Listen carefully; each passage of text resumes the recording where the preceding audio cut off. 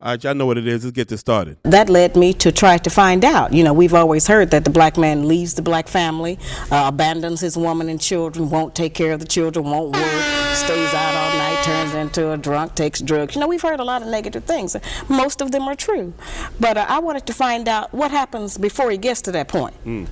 What leads up to the breakdown? We've never gone back to try to find out what happens in the relationship between the black man and a black woman that makes him go off and do all of these bad things.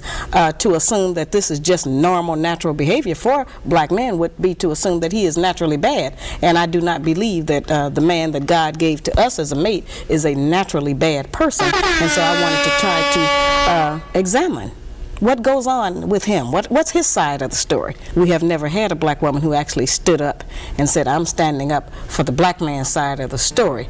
We know what our side is, and both sides are true. We have done some very dreadful things to each other, and I don't exonerate black men, which is kind of a misconception that people have. I just say that we know his side. What about our side? And we do have a side. We have adopted some wrong standards. We are judging our men many times by the wrong value system. We are using his children sometimes against him.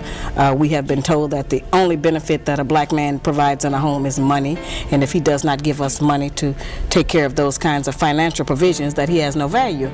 And what my research has proven to me is that a black man, any man in any home, provides much more than financial support. The man provides guidance, instruction, discipline for the children, which we sorely need in our black homes. He provides gratification, fulfillment, protection. There's so many other values, and these values are the ones that are missing in our children today, which is why many black children are in the street, out of control themselves, disrespectful, don't have any regard for anyone, and most of us are scared of them, and everybody else is, because nobody has a way into them to try to gain any control over them. So I maintain that a return to traditional family values, certain clearly defined gender responsibilities for black men and black women in running a home and a relationship will help us to produce a better child, and if we produce a better child, certainly we'll have a better future and a better nation. Was Christ really buried? Is there a chance that he really married Mary and fled over to France? Did they really find his bones with a fine-tooth comb? Or did he walk out of his tomb to a throne? Was he God? Was he not? Was he alive when he dropped them in the tomb? Did he swoon? Was he moved? Was he removed by the delusion of dudes that refused to believe in the truth? Were they fools? Were the disciples hallucinating? Was the truth evaded because they wanted to boost his ratings? It's the truth, by the way. The Catholic Church from the Vatican worked to keep in a bag of dirt under the rug. Was he God from above? If he was, did you blink? Did you shrug? Did you hate? Did you love? Was he God from above? If he was, did you blink? Did you shrug? Did you hate? Did you love? Christ on a poster, Christ on the culture, Christ on the stained glass, Christ on the future, Christ on the video, Christ on the radio, Christ of Da Vinci. What does he really know? Christ on the war shows, Christ that the Lord knows, Christ that's sure to come back in his war clothes. And which Christ do you believe? Gotta know before you leave. Yes, he did arrive. Yes, he was alive. Though he wasn't married, never had any wives. Yes, he did rise days after he died. What can I say? Yes, he is God. From the womb to the tomb to his throne, nobody in Rome could hold on to his bones. Cause there were no bones to be held, though his bones would be held. Who would have known it was Jehovah the DL? Ha ha! Hey. Welcome to the 8th episode of the Lawrence Souffrant podcast. I am Lawrence Souffrant, and I will be your host for the day. Shout out to Manny, man. The Truth, man. That was The Truth. The song is called The Portrait. It's an oldie, man, a classic. Let me not say it's an oldie because I don't want to feel like I'm old, but it's a throwback. But it's one of my favorite Manny songs, man. The Truth was really bringing the bars on that one. So if you never heard that one, go check it out. It's definitely an awesome joint. I'm having a few conversations today. One is a conversation that I had with my homegirl, Jasmine, back in the day. And I'm bringing that conversation to the podcast because of the whole Derek Jackson and his wife situation. Now, I know everybody got their opinions and stuff. I'm not going to go too much into that right now. But what I do want to say is we got to do better. We got to do better as a people. I've seen a lot of jokes. The jokes are always hilarious. I'm not hating on anybody joking because, I like to laugh. I like the memes. I like the videos, the skits. All that stuff was funny. But what is not funny is the fact that there is a couple that is genuinely hurting out there, and we're laughing at the fact that this guy might potentially be a fraud. I know some of you are disappointed because you believed him, you put him on a pedestal, whatever the case is. And I know some of you are disappointed that his wife chose to stay with him. And you guys are dragging her because she made a decision to stay with her husband. And I find it funny that it's believe all women until the woman decides to stay with the black man. I find it hilarious that we're supposed to support black women until that woman decides to stay with her husband. At the end of the day, it's her life and it's their life, and none of us have any right to drag her or call her out of her name because of her decision. And even if you don't believe with her religiosity, it gives you no right to call her out of her name and to try to make her feel like she is less of a person. The jokes are funny. Yeah, they are funny. But at the end of the day, I pray that you never have to go through what they're going through. I pray that you never find yourself in a situation where someone that you love dearly betrays you and turns their back on you. And I pray that the internet doesn't find out and make jokes out of it instead of supporting you. I pray that that never happens to you. Because while you might think it's funny because you'll never have to talk to her in person, you'll never have to talk to him in person, at the end of the day, these are human beings who are seeing all the jokes. And I don't find it really all that funny. I'm going to be honest with you. We need to stop this man against woman beef that's going on the internet. And it's only happening on the internet because let's keep it 1,000. When we're in person, men and women love each other. We are all over each other. We're supporting each other. We're rooting for each other. So when we're in person, we don't have this type of beef. But for whatever reason, when we get on the internet, we allow the energy, the vibrations of those who are controlling the narratives to get into our brains. And we start this type of debate. We start to do this back and forth that really doesn't happen in real life. And it's not really edifying. We need to stop this man against woman beef. And we especially need to stop this black man against black woman beef. Because at the end of the day, all we have is each other. So when I was talking to my homegirl, Jasmine, this was a while ago. This was even before the Derek Jackson situation happened. Me and her was having a conversation, and she mentioned a term called political hypocrisy. I want you to hear these thoughts. We have, as a society, created a culture on called professional hypocrisy, in that we expect like our civic leaders to be able to, I guess, uphold some type of or not hold this duality of life, which is why you can have like GOP members talk about their disdain for same-sex marriages, but then get caught having sex with the same sex in their office. You know what I mean? Yeah. I started thinking about basically like professions where you have doctors who smoke, or you know what I mean? Yeah. Like, or you'll have divorce counselors who've never been divorced. You know what I mean? Yeah. Or you'll have men telling women, talking to women about pro-choice, about having kids, and they don't have a vagina. Right. Yeah. So I'm thinking that, almost it is ingrained into us to live a duality of life where we can get degrees and where we can, especially with social media, comport ourselves in certain ways professionally, but really not adhere to the things that we have studied, to do. Yeah. For the life of me, how could you be a heart doctor and be obese and not work out? You know what I mean? Yeah, but I get it though. That's the funny thing. I can get how you can know better and not do better. I've been stopped saying that line, when you know better, you do better, because it's really not true. Law. Okay. So there's an aspect of me that does see where you're coming from, but I will say, not necessarily against you, but I would say that then whatever it is you are claiming to believe is not reformative or transformative in your life enough to make an impact for you. Well, I'll put it this way. Like, okay, if we use the heart doctor isn't moving off belief. He has a knowledge of the heart.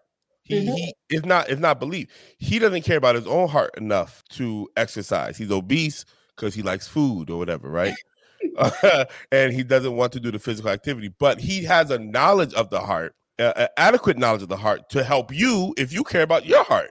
He'll tell you, yeah, this is what you need to do for your heart. Don't worry about what I'm doing with my heart. You can do this for your heart. And so having that knowledge makes him useful. I think when you get into the realm of politics and religion specifically, that's where it becomes messy, because like the GOP, who's against same-sex marriage, that might be the only thing that that member doesn't support, but he can never go against the group thought publicly. You see what I mean? Like, he might be about everything else the Republican Party is about, but he might be okay with same-sex marriage. But because the strategy in politics is to be a united front. Look, I've been involved. I've been in all types of rooms politically, from independent political movements to major party political movements. Before anybody goes out, they always say we got to present a united front. That is the line, no matter what side you're on. And so that's where we mess up. We mess up because we believe their united front to mean that they all agree in every point. But that's not true. They want the united front for the sake of getting collective power. And once they're in power, then they want to discuss the details. But until they get in power, they want to present this, because unfortunately people, for whatever reason, I don't know if it's true or if it's just social theory, but people assume nobody wants to get involved with a divided organization or a divided movement. And so they say, before we can reveal our division, we need to present a united front. And so they'll bite their tongues. You know, there might be a pro-choice Republican who won't say anything until Republicans are in power, and then be like, all right, guys, seriously though, we need to let these people have choice. Like, we can't be pro-life and then abandon the life after the womb. Like, there might be a Republican like that. You see what I'm saying? And so it's not from belief. Now, when you're dealing with the pastor or the sheik or whatever religious group, that's when it becomes a little problematic. But on the flip side, Western society has made these positions professions, right? Pastoring is now a profession. You go to school, you get training, you get a degree, certification, and now you're equipped to pastor. If you come from a biblical context, it wasn't a profession, it was a calling that was confirmed by the moves of the Holy Spirit in your life. And so you were free to teach and preach and move as the Spirit led you. And you would have your disciples who agreed with you. And then you'll have your followings who might take some things from you, but then they'll go about their business. And it was all good. But now, you know, denominationalism is now creating that whole united front thing. Because you know, being a first lady, you know, even within any denomination, all them Negroes don't agree, but they have to present this united front. Now, and when I say have to, I mean it apparently is more financially feasible to suggest we all believe the same thing, even though in reality we don't. Because even when it comes out that certain pastors are debating certain things, a lot of the membership is focusing on what the group position is. They're ignoring the variance, and then the variance will get blackballed. You know, the those who see it differently will get punished for their independent thought process. And so this is why you'll have the hypocrisy, where a pastor will go up and say the image of God is the husband and the wife, and the way that Christ loves the church is the way husbands should love their wives, and then we'll go home and beat on their wives, and we'll have side chicks and side dudes, and we'll just be like living all types of reckless, because he has to present the united front. He can't, you know, he can't be like. It's true, but I mean, it may be, and I will say this, maybe this is the idealist in me, but I know that the life that I try to live is, it needs to be consistent. Mm-hmm. If I say that family is valuable to me, then I ought to have evidence I that my agree. family is valued to, of value to me. If I say mental health and holistic health, right, that is important to me, then that means I'm practicing temperance. And for me, I guess in my mind, I don't separate whether it's supposed to be a profession or not, pastoralship, or whether you're a heart doctor or a counselor. Can you Mm-hmm. give advice and advise people based off of knowledge? Yes, but there is something that doesn't quite sit right with me if this is something that you are advising, Mm-hmm.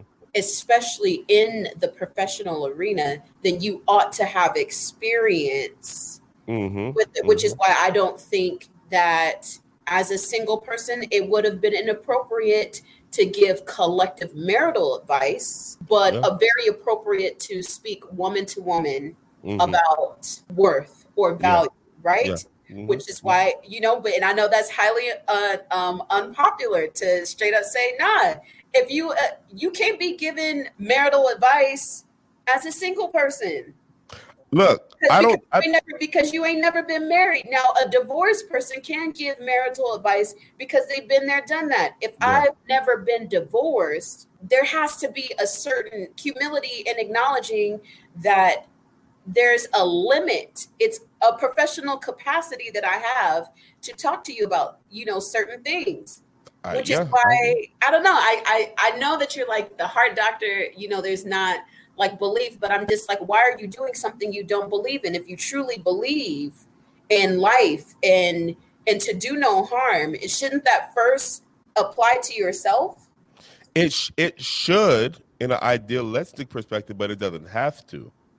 I can commit to do no harm to other people, and that's honestly good enough for my profession because it's not my life that's on the table, it's somebody else's life. And so the idea is my commitment is to do no harm to you. That's my commitment. I can do whatever harm I want to do to myself because when I do it to myself, it's not in a professional capacity. And even in the church arena, the language isn't this is what I believe. The language is framed in this is God's will. This is God's desire, not my desire. And so if I'm not living up to God's desires, that doesn't mean I can't speak on God's desires.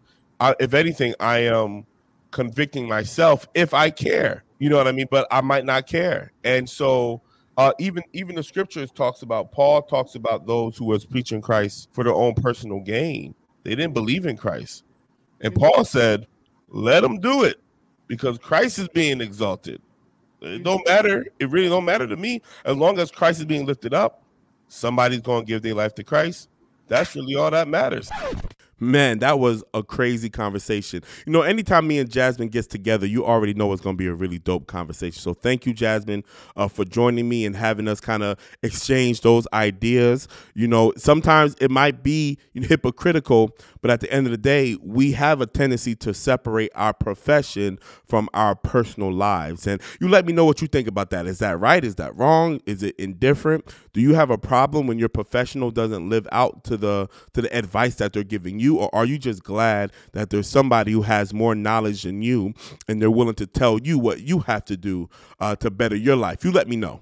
I was also having a conversation with my homegirl Natalie, and we talked about some OT. We talked about some stuff that had occurred in the past.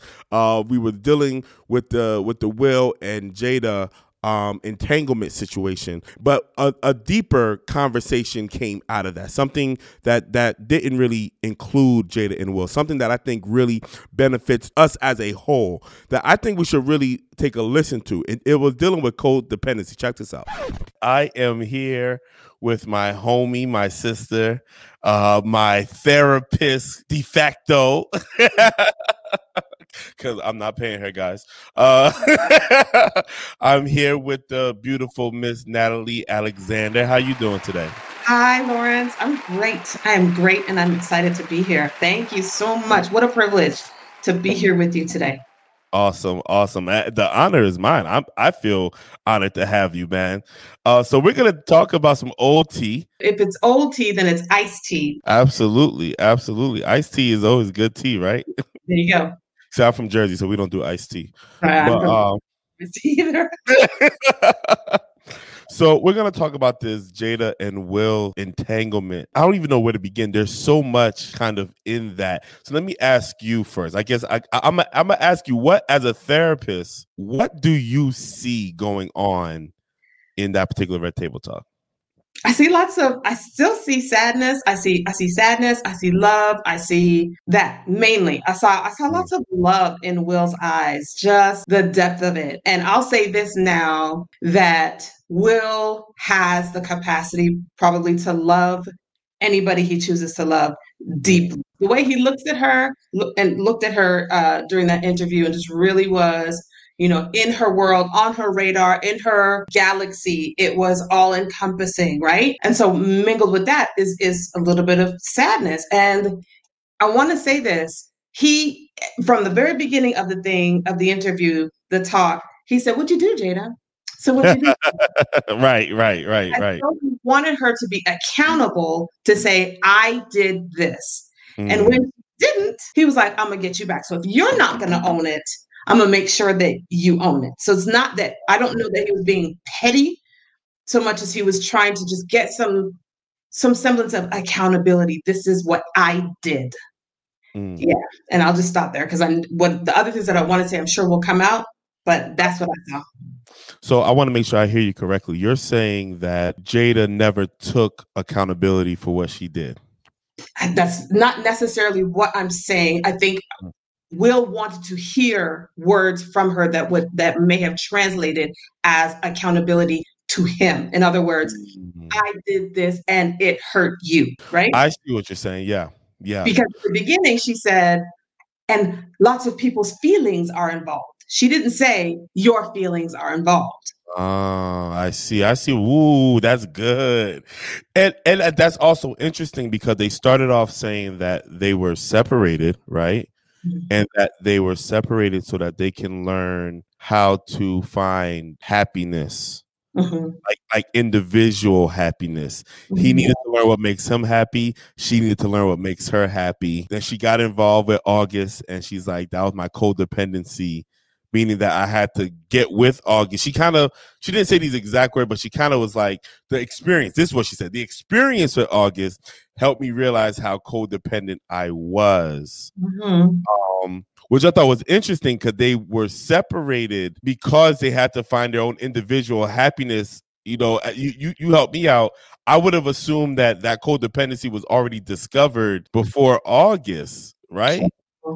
If I'm understanding their relationship as they've shared, Will, built the mansion for her. He did it for her. He created the empire for her, and it was like her. So there was a codependency between them. I'm sure his sense of value and worth came from her acceptance of all the things that he poured out for her. Right? She rejected it because that's not what she asked him for, according to some previous Red Table Talks. So there's that. So then she was not getting her internal needs met, because possibly whatever she was asking him for, he wasn't giving. And so that need to feel valued, the need to be to be valuable to somebody else came through that codependent relationship that she had with August. If I'm understanding you correctly, you're saying that she didn't feel as valuable with Will? Like, Will didn't make her feel valuable? That would be my interpretation of what she's saying. So I just needed to feel happy. Like, in my mind, girl, like, you were married to Will Smith. What do you need? What do you need? And he chose her. He was chasing her. It was like, it wasn't like, she was just available, and he was like, since she's the only one, like he wanted her from the beginning, at least from what we know publicly. So to me, I guess that brings more context to why he was like, you need to find what's gonna make you happy, because he couldn't. There was nothing he could do to make her happy. Yeah, yeah, yeah. And I imagine that's hard for a husband who loves his wife the way he loves Jada, I imagine. Let me ask you this. It's kind of jumping ahead a little bit, but let me ask you this. Do you think, is that healthy? Is that like a health? I mean, I don't know if you can speak, if we can judge that, but you're the licensed one. Is that healthy? Is what healthy? The way that he is, I don't want to say the way that he's loving her, but the way that is almost like, I mean, he said it, he'll take anything. He'll go through anything to like be with her.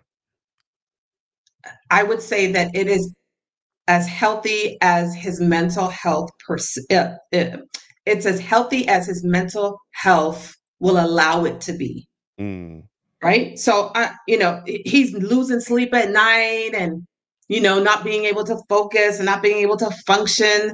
Not healthy at all. Not healthy at all. So all of that shouldn't be going on in a healthy relationship, like the losing sleep, not being able to function. That's when you can kind of tell that the relationship is getting a little unhealthy. Right. All in the name of love. No. Mm-hmm. And I would, and the thing about it is, like, I think Will Smith has a level of individuality. Just he's out there, and I've heard people term him as a narcissist. I don't know. I mean, I'm not his therapist. Yeah. Huh? What's that? I said, you don't see that? You don't see narcissism? Listen, I'm not his therapist, and I'm not, in the business of diagnosing anybody or things of that nature. I am familiar with how things play out with narcissist husband. Let me just say this. You have to have a certain level of narcissism to be a superstar, because narcissists, they like attention, and it's Hollywood is full of narcissists, like the greatest ones, actors and so on and so forth. So there's that. I don't know why I brought it up, but to be so for his woman is not characteristic of a narcissist. He is for her. He is all in for her, everything, his children, just wanting the best. And actually so amazingly, and I'm so impressed, not impressed, but big word, grateful. I commend Will for the steps in healing that he's making for himself, and the allowances and the space and the environment that he provides, or that he allows, for Jada, for healing. His devotion to her, yes, can be perceived. I don't know, and I really have no idea, but I'm just throwing out some ideas. Her devotion to her can be perceived as self-serving to a degree, right? Like, I'm devoted to you to prove to myself that I can love you through anything. And would that then be in the lines of narcissism? Could be, because she doesn't benefit. He does. Right. I mean, yeah, like the focus isn't, and I'm not saying this about Will. I'm throwing out ideas. And the reason why I'm saying it, because there are some people in relationships where that's how the narcissist kind of hides himself or herself in the alleged devotion to the other person. That's really a front for the devotion to themselves. You know what I mean? Yeah. I can see that happening in other relationships. I believe Will, and I believe his devotion to Jada as being sincere and true and altruistic for her. So I really wouldn't identify or connect narcissism to Will in this regard. I got you. What would be some signs, I guess, that you would look for, that would make you say this love is self-serving? Like, what would be present, just to help the people out who might be in this situation? Listen, there probably would not have been a red table talk. There probably would not have been a red table talk. There might have been a Twitter live or Instagram live where he was like, I love her. It would have been like a lot of performance. It would have been a lot of, I can't believe she hurt me like this. I love her with all the things that I've done for her. And it would have been like some kind of live message to her, and that kind of thing, because narcissistic people are deeply insecure. So it's all be about what I look like, how this looks on me, and let me just show people that I'm not devastated. Let me show people that I can rise above it. I see exactly what you're saying. That's crazy. That's deep. I've been noticing Will's face throughout the entire video. Now, he had this on Instagram and was saying that he was tired And like him and Jada together, like, people saying I was crying. I was tired. It was like 12 in the morning. You know, he kind of tried to, you know, and I do want to talk about his usage of comedy and humor in this whole conversation, because that's another thing I picked up on. But going back to Will's face, did that face look like a face of a tired person or crying? It didn't look like he was crying. There's an expression that comes with crying. You know, the frown. There's a different expression that comes with crying. But tired, I could see. But also, I don't know why he was tired. But I'll just go ahead and say that possibly, you know, just losing sleep over having to get to a red table talk and, you know, admit to the nation and have this conversation to the nation and whoever else is looking about his private life. Huh, possibly you might lose some sleep over it and be wound up about it. You know, real So talk. he looked sleep deprived. He didn't look I'm like not, he was hurting. I say sleep deprived. Sleep deprived and tired are two different things. Probably tired, yeah. Tired, you know, and there was a level of like some anger, some other kind of emotion that was there. Like I said, we know with the head tilt and the, you know, the jaw clenching a couple times. You peeped that. Like, I could say something, but I'm not going to say nothing. Mm-hmm. What is that? Like that? What is that? Tell me what that is. It might be love. It might be love and respect. I'm not going to say it because I love her. I'm And not that's going to. healthy? Yes, because a husband's role is to protect his wife. If I understand men correctly, they inherently want to protect their wife. And he said it a couple times. He was done. He was done. And it's a miracle that he's talking to her now. So, if anything, that conversation triggered and stirred up some of that stuff that was put away 4 years ago. And so some of that emotion was probably stirred up and it was coming out in his facial expression. But his love for her prevailed. And I'm not going to say it because he may have already said everything that he wanted to say. Again, he may have already said it. She knows already. This is just for the people. And this is not for me right now. This is just for the people. I see what you're saying. So it's like, yeah, we're doing the red table talk. This is for your healing, but this is really for the people. It's like we're doing this so that because we kind of based on, and you know, when we were talking offline, I talked about the brand of Red Table Talk and how it's this whole we're coming, we're transparent, we're healing. And then this happens, and everybody was like, "Oh, is this going to come up on the Red Table Talk?" And I do feel to some degree there was slight pressure on Jada's part, at least, if not on Will's part, on Jada's part, to kind of address this in an intimate setting. What are your thoughts on that? So just thinking about the interview with August, that interview was in an intimate setting. Yeah, it was, you know, him talking to the journalist, and why not? Angela Yee, shout out to Angela Yee. Yeah. Yeah. And so that interview was in an intimate setting, and why not respond in kind? And I really, really appreciate the humanity that that part of their humanity that they shared, right? That because truthfully, Red Table Talk could have just printed a statement. They could have sent one of their people editors to just write an article, you know, Red Table Talk, and just leave it at that. But I think that, you know, like I said, to reflect the tone of the interview that August put out, it would be, I think, the best thing to respond in kind. Yeah, I agree. I think if they had just did a statement, I don't think it would have been as beneficial, I guess would be the word, or as genuine. I think genuine is a better word. I don't think it would have been as genuine had it just been a statement or, you know, a post. I think they had to do something live, face to face. But that's imagery to me. I see it as PR. You know what I mean? Like, and not saying that healing can't come from PR, but it's more about the PR than the healing. But that's just me. There's no way I can possibly know. You know what I mean? But right. Here's what I have the problem with. Jada introduced the interview with the word healing. Okay, this is for healing because other people's feelings are involved. And then she talked about her journey and how the time with August had helped her to see herself, the good and the bad and the beautiful and the ugly. And she's been healed through it all. But My problem is that it was at the expense of August. Like now, like he made the statement and he told his story. He was hurt. Yeah. He was Yeah. hurt and hurting through all of that. And Mm. you got your healing and left somebody hurt. You know, I get it. And that's why I say it's humanity. That's why I say this is humanity, because we're human. Right. And it happens.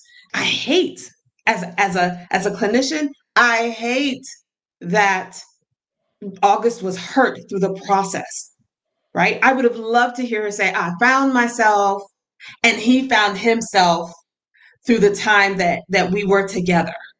Didn't hear her say that. Doesn't mean that it didn't happen, but it's safe to say, you know, through as a result of his interview, let me just say this, that relationship with her was another trauma. It replayed his first trauma of abuse, and it was a cycle. And I'm grateful and I'm happy that August broke the cycle, broke the silence, and said what he had to say. Mm-hmm. I'm happy for him, but I hate that someone's healing was at the expense of someone's hurt. Right. And that often happens in codependent relationships, especially if this is codependent and the other person's like, oh, but I still want you, I still need you. And they're just left out here wondering like, what just happened, right? And she said that through her journey, August stopped talking to her because she realized that she was growing into a realization of the goodness of her relationship with Will. Code for they were getting back together and she couldn't have both. And so, you know, it was hurtful for August. He had to let it go and not talk to her. Rightfully so. He had to protect himself. But at the end of the day, welcome to humanity. Welcome to life, right? Yeah.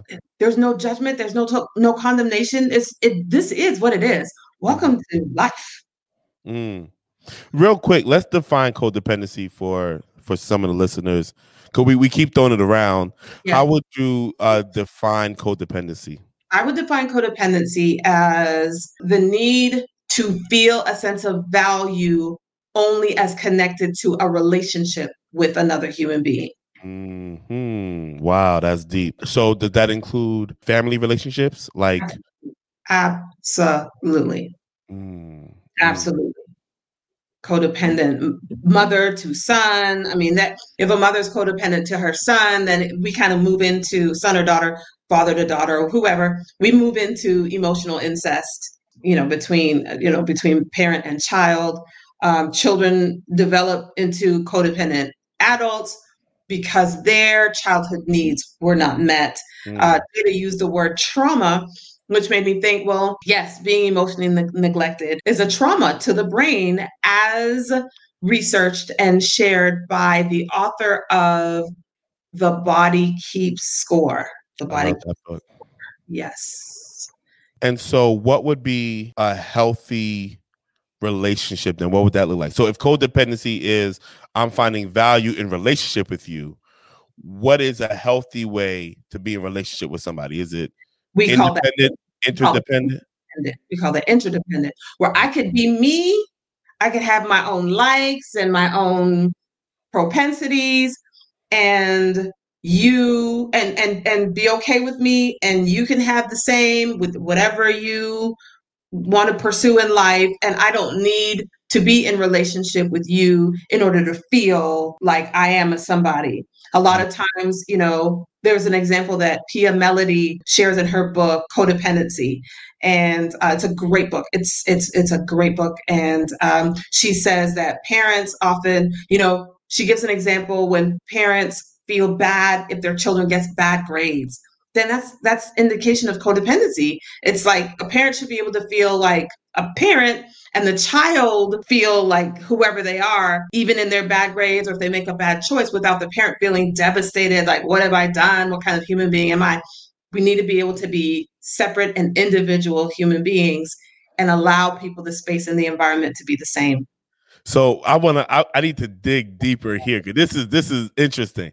Okay. Because I get it. Well, I don't know. Maybe I get it. I'll put it this way. I used to, until we started talking, I used to think that my personality was just that. Like, you know, like if my kids come home with bad grades, I just be like, man, you got to tighten up. But I never saw it as a reflection of my parenting or of me at all, in the sense of I'm such a horrible person because my kid came home with bad grades. But I would do my part as a parent to help them become better. So you're saying that a parent who is like, whose identity is completely in their children, that can be unhealthy.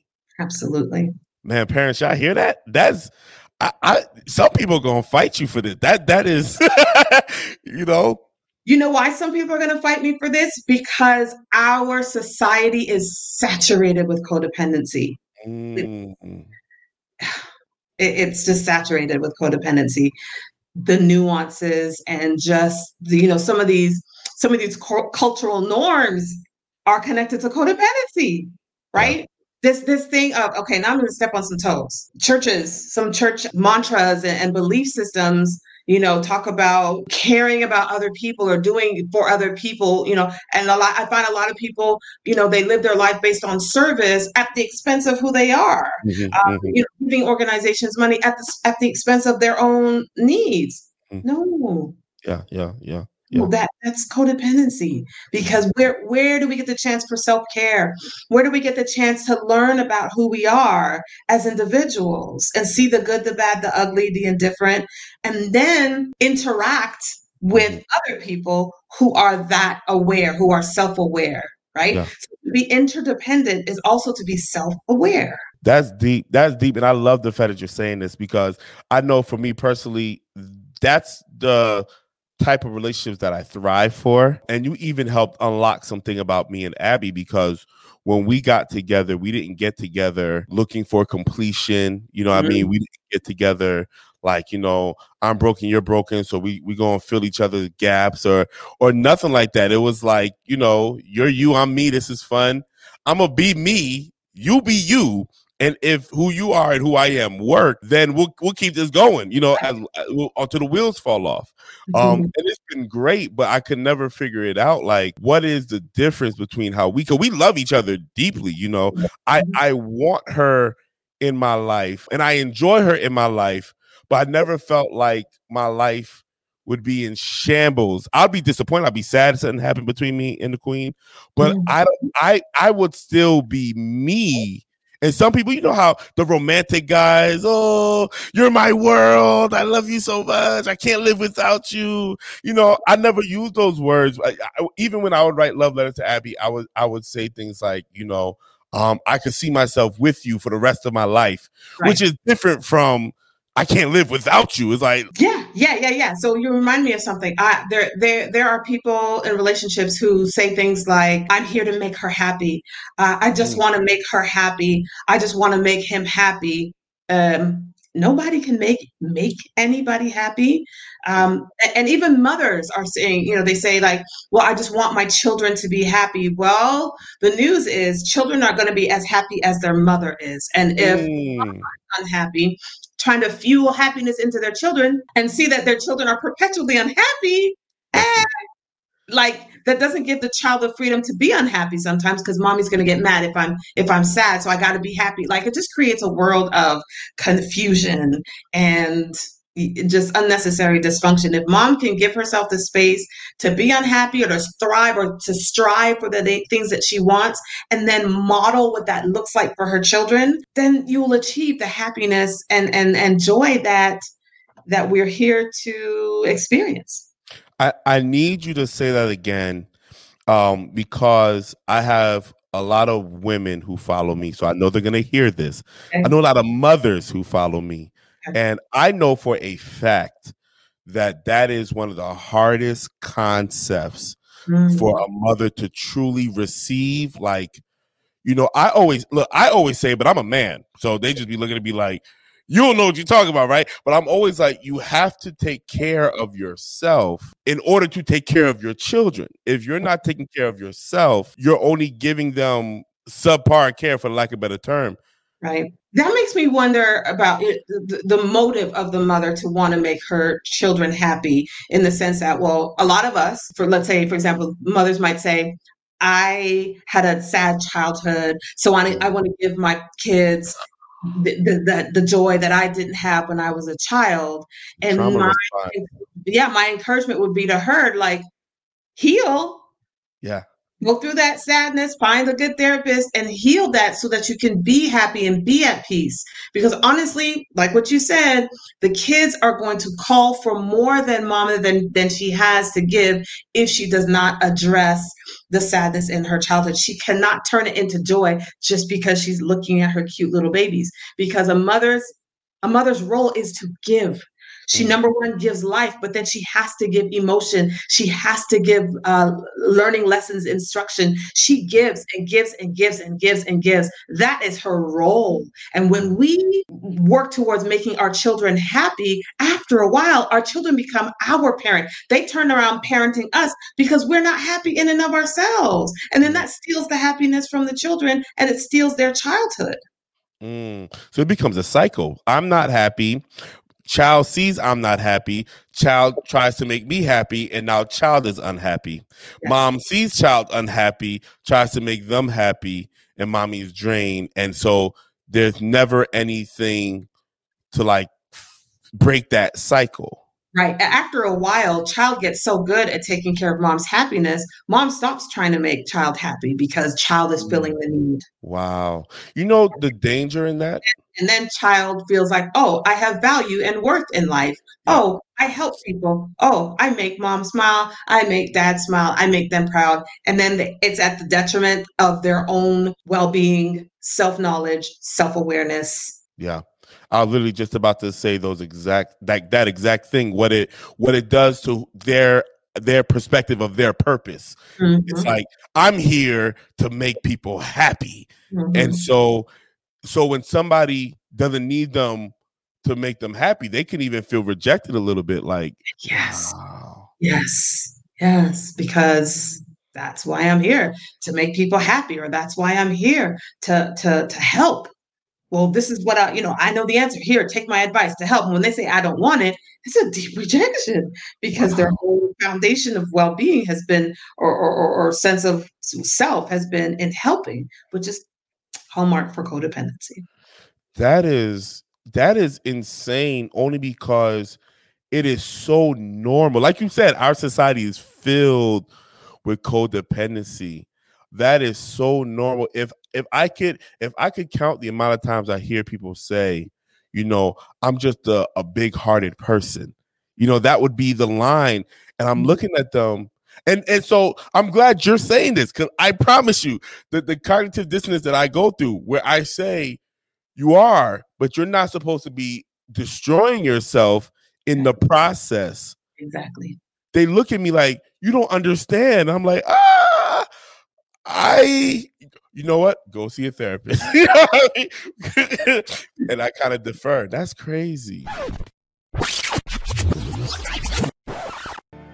Man, wasn't that joint crazy? I learned so much talking to Natalie about this codependency stuff, things that I've never even considered. I mean, I'm wondering, do you think you're living a codependent life? Like, that's something I really had to ask myself after talking to Natalie. I had to figure out where in my life am I being codependent? But let me know what your thoughts. Did you learn anything new? Did you think this was relevant? I would love to hear what your ideas are. At the end of the day, just continue to examine yourself. The idea is for all of us to be better. The idea is for us to fully examine ourselves and judge ourselves. If we're going to judge anybody, let's judge ourselves. Let's look at ourselves and decide if we are where we need to be, versus trying to figure out if somebody else is where they need to be. And at the end of the day, just remember to breathe, because your power is found in your breath. Your breath comes from God, which makes it your most valuable resource. I'll see y'all next week, man. Peace. Jesus said, who do men say that I am? Was Christ really buried? Is there a chance that he really married Mary and fled over to France?